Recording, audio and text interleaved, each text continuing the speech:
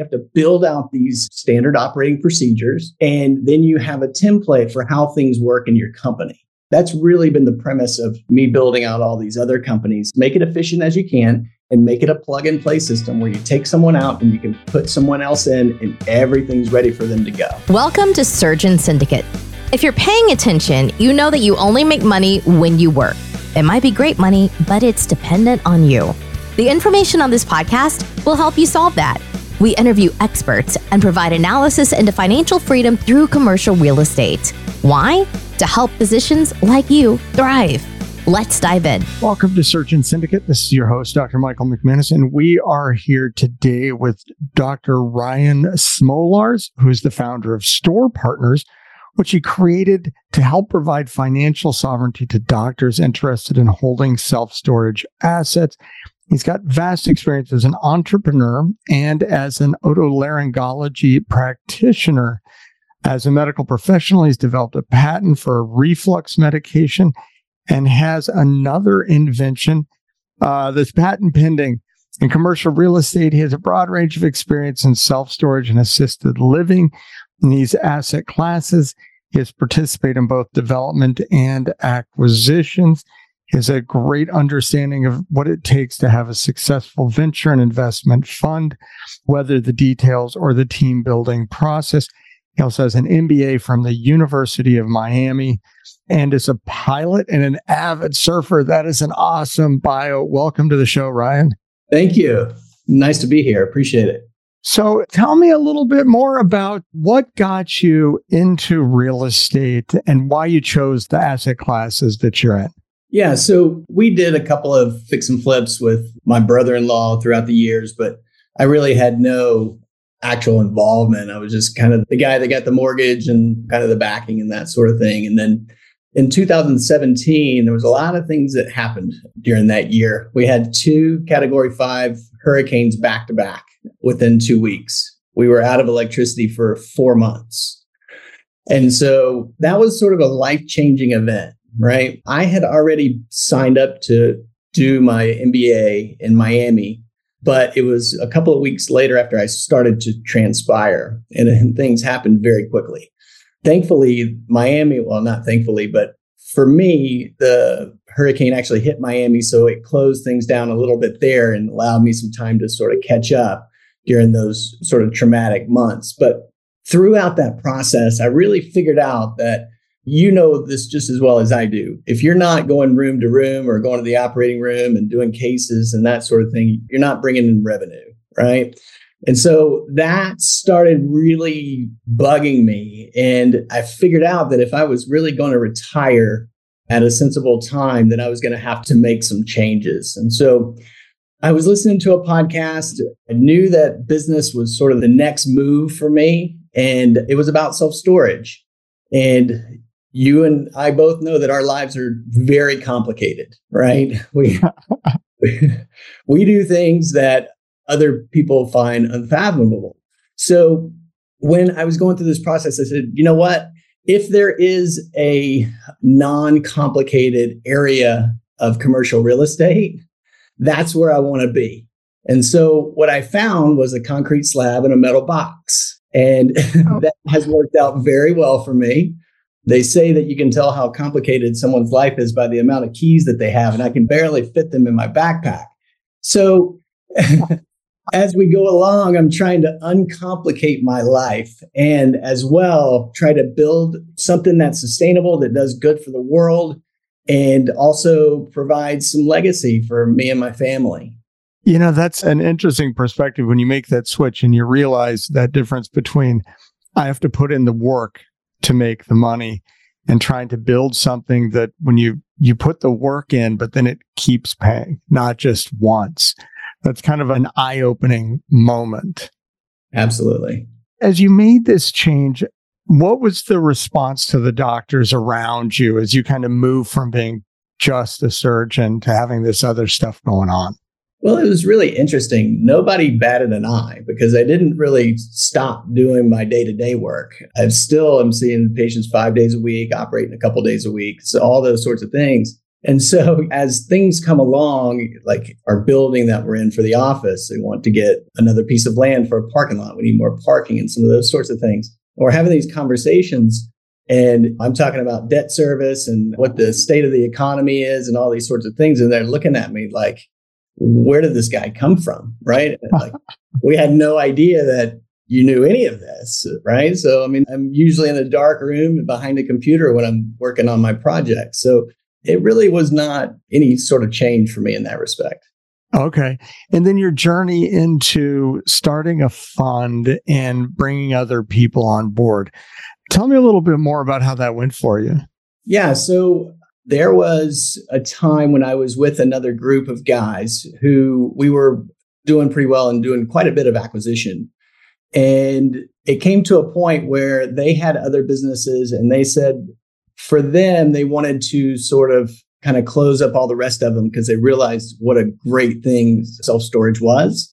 And I wasn't really at a point in my life where I could do that. I couldn't close up shop with the practice and my 25, 30 employees, and it just wasn't going to work, right? There was a lot of people depending on me for day-to-day providing food for their families and that sort of thing. So I said, that's great. And we still talk and we still go through deals, and I'll send them stuff. They'll send me stuff. But it was time for me to sort of start figuring out what I wanted to do on my own. And so that's where I landed. I really love the finance piece to the commercial real estate. I like and understand the acquisition piece, but I would rather build the team to do that part and me really focus on being the fund manager. And I also realized, hey, in 2017, you were this guy that didn't really understand, literally couldn't get into my bank account, had zero idea what the finances were in my household, absolutely none. And I thought maybe that makes me a pretty good candidate for starting to teach people about this world of investing, kind of maybe save them some hurdles that I had to go over. And I felt almost a sort of a responsibility to start doing this. And so it's worked out great. I love it. I love my team. We've just had a blast. So the team building, that's an interesting, because that's when I'll admit I'm just getting there. And I wish I would have done it 2 years ago. Yeah. Because it was like I felt like I needed to build up something to have a team rather than starting with a team to build something. Yeah. I give you credit there. So tell me a little bit more about how you built your team. Is it a local team, a virtual team? And what are some of the tasks you use them for to kind of get the ball rolling for you? Yeah. So we were mid-team building right now. We're elbows deep in it. I've had lots of VAs over the course of my career doing my scribe work and some of those sorts of things. So I'm very in tune to that world of bringing in virtual assistants and that sort of thing. So really, I kind of started there. I'm onboarding a virtual assistant today. There was a very good friend of mine who we were talking back and forth for many months, probably a couple of years, about different investments, and he wanted to learn how to do options trading. So I was helping him with that and some of those sorts of things. And it came to be that he really wanted to start raising capital again. He was at a previous firm that was doing it, and now he wanted to do it again. So I said, listen, I'm starting this fund. I don't have the time to do the pitches all day. If you want to do that part of the business, then go for it. And it sort of went from there. We brought in a full marketing team for social media. So you may see a lot of our ads out there right now because we're having a big launch push.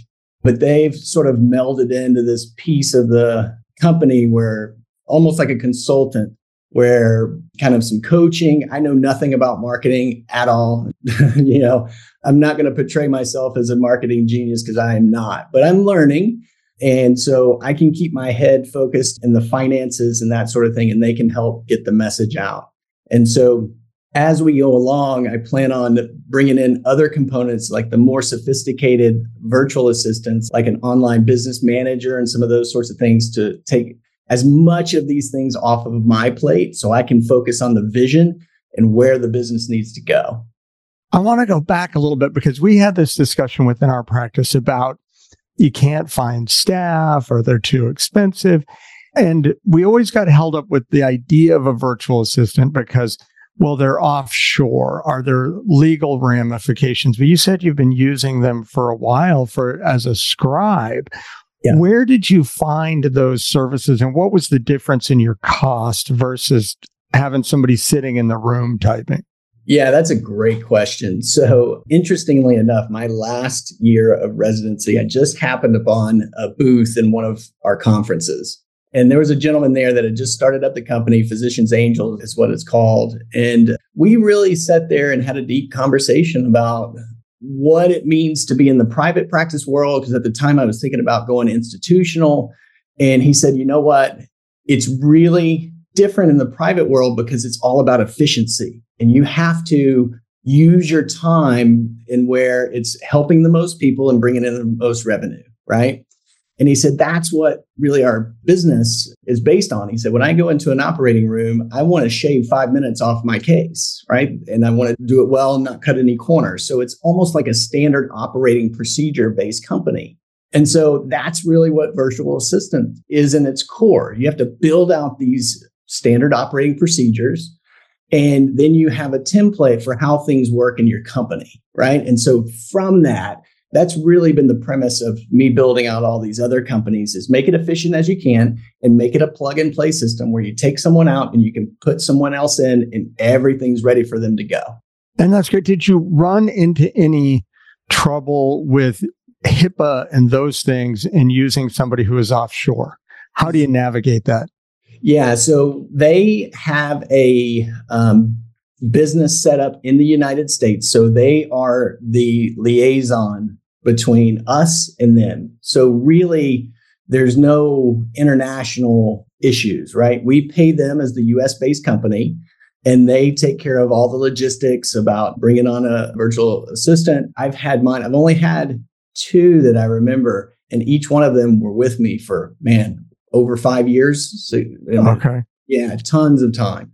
And this is Physician Angels. That's the one for ENT. Okay. I think they do urology. I'm not sure, but we could get you their names by all means. They really have done a phenomenal job. That's awesome. So these are out there, and hopefully we can get that in the show notes. The team who produces this whole show is in the Philippines. They are amazing. To the language skills, there's not a gap. And this is just my little pitch to everybody out there. Probably have better grammar than half the people I work with in the United States. So it's a great topic. And that's why I'm kind of in the process now of interviewing for a business manager to have somebody to help me build the whole team and do the team building. And to see this side, just knowing that we stalled out on hiring transcriptionists, not transcriptionists, but the people who sit in the room. I just lost the word. Scribe, yeah. Yeah, scribe. And that if we could have used a service that just easily made that available, it would have been a game changer. So, sorry, that took us off topic from where we were going. No worries. Always talk about that. That's awesome. Okay, so what do you got going on now that's new? There were some things as I was looking through. We met through an introduction from somebody else who I was on their show. And then I chased you down on LinkedIn. So tell me a little bit more about what's going on. It sounds like you got some interesting things that are going. Yeah. So there's a lot of things that I've been working on for years and years that have just kind of come to fruition all at the same time. But let's focus on the fund. So we decided to launch, it's been 2 weeks to get our message out.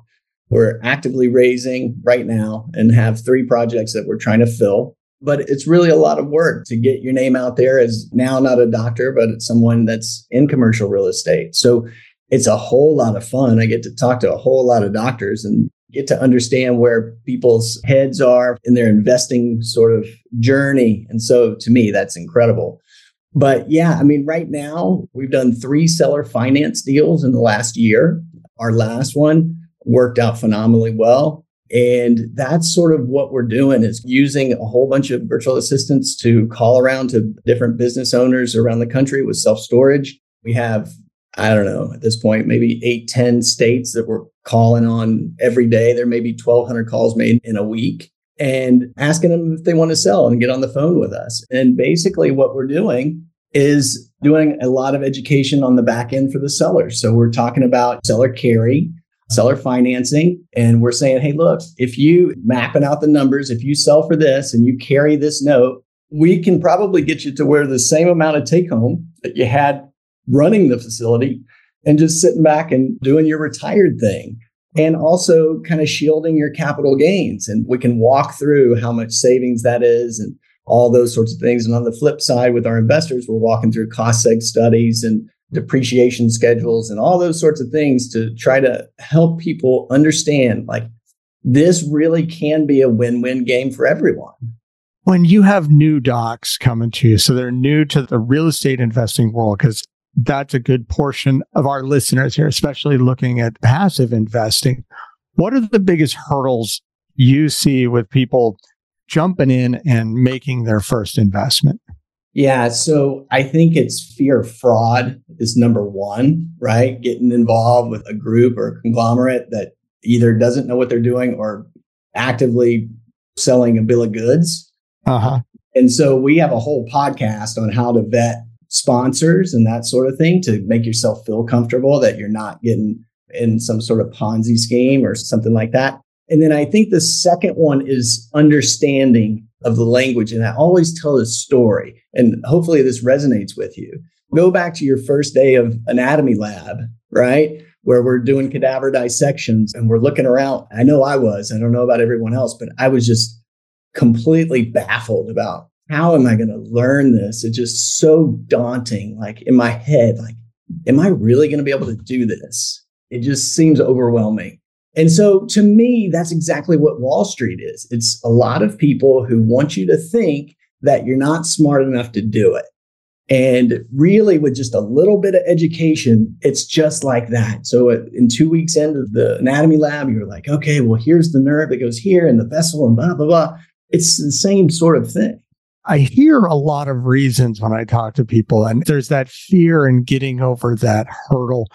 I think when they look at a lot of syndication deals, we'll have high minimum investments because as the syndicator, if you've got a ton of people with low dollars, your expenses go way up.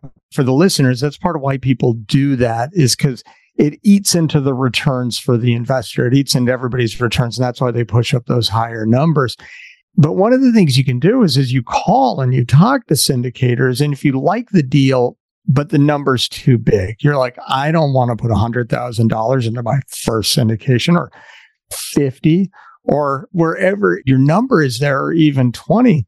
And most syndicators, if you say, hey, I'm interested and I could do these numbers, but I'm new and I don't know you, we'll let you dabble. If there's potential for the future, they'll let you dabble. I invested recently with a retail center at way below their minimum investment because I said, hey, I may have some people coming along that we may do some bigger deals together, but I'd like to kind of see the way you guys run. And myself, I could look at stuff, you look and you learn it, and it's not as real as when you put your money in and you start to see what's happening. And then the learning really hits home. Yeah, absolutely. I tell people all the time, the biggest education that you can ever get is just get pitched. Just get in the room, right? And go through these documents and the pitch deck, the numbers that have been produced by other deals.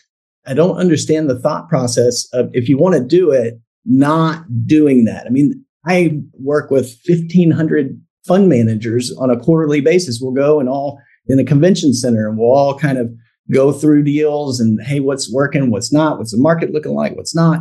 And so to not be able to find a group that you feel comfortable with, to me, is just a lot of not looking, right? I mean, because they're there. You, me, we're working hard to put out that information. Yeah, and a good sponsor doesn't mind talking to people. That's usually the person talking to people enjoys talking to people. I get nervous when they try and pitch too hard. Yeah. That really you're looking for a good relationship, that you're on the same page. And they should be trying to sort that out of, what are you trying to get out of this? Where are you trying to go? And have those conversations. And then you'll start to understand the words when you hear them over and over and over again. And I think as doctors, we get used to being the expert, and you hate to be the dumb guy. And when they explain something to you you've heard before and you feel like you should know it, and go, wait a minute. Okay. tell me about this waterfall thing again. I have no idea what you're talking about. And then you'll start to get it. That's great. So you have a podcast that's helping educate on those things. What's the name of the podcast? Called The Medicine and Money Show. The Medicine and Money Show. So check that out. All right. So I want to get here in the second half. So you've been doing some things with blockchain technology. Yes. And that to me is, I understand it enough to not really understand it. And it's still a little bit of a magic black box. So I want to get into that in the second half of the show. So thank you for being here. We're going to bring Ryan back for the second half of this interview. So please join us again. This has been an episode of Surgeon Syndicate. If you found value in this episode, know other surgeons are hungry to become job optional, you can help them by sharing this content today. I also want to serve you better, so I want to offer you two things. Number one, I'll be able to give you the content in an even better way if you can take a moment and leave an honest review of the show explaining what you like and what you don't. And number two, if you are a surgeon and serious about this, you don't want to do this on your own because you don't want to make mistakes with your money, I'd be happy to help. Schedule a call. We can make a plan. Looking forward to having you with me on the next episode.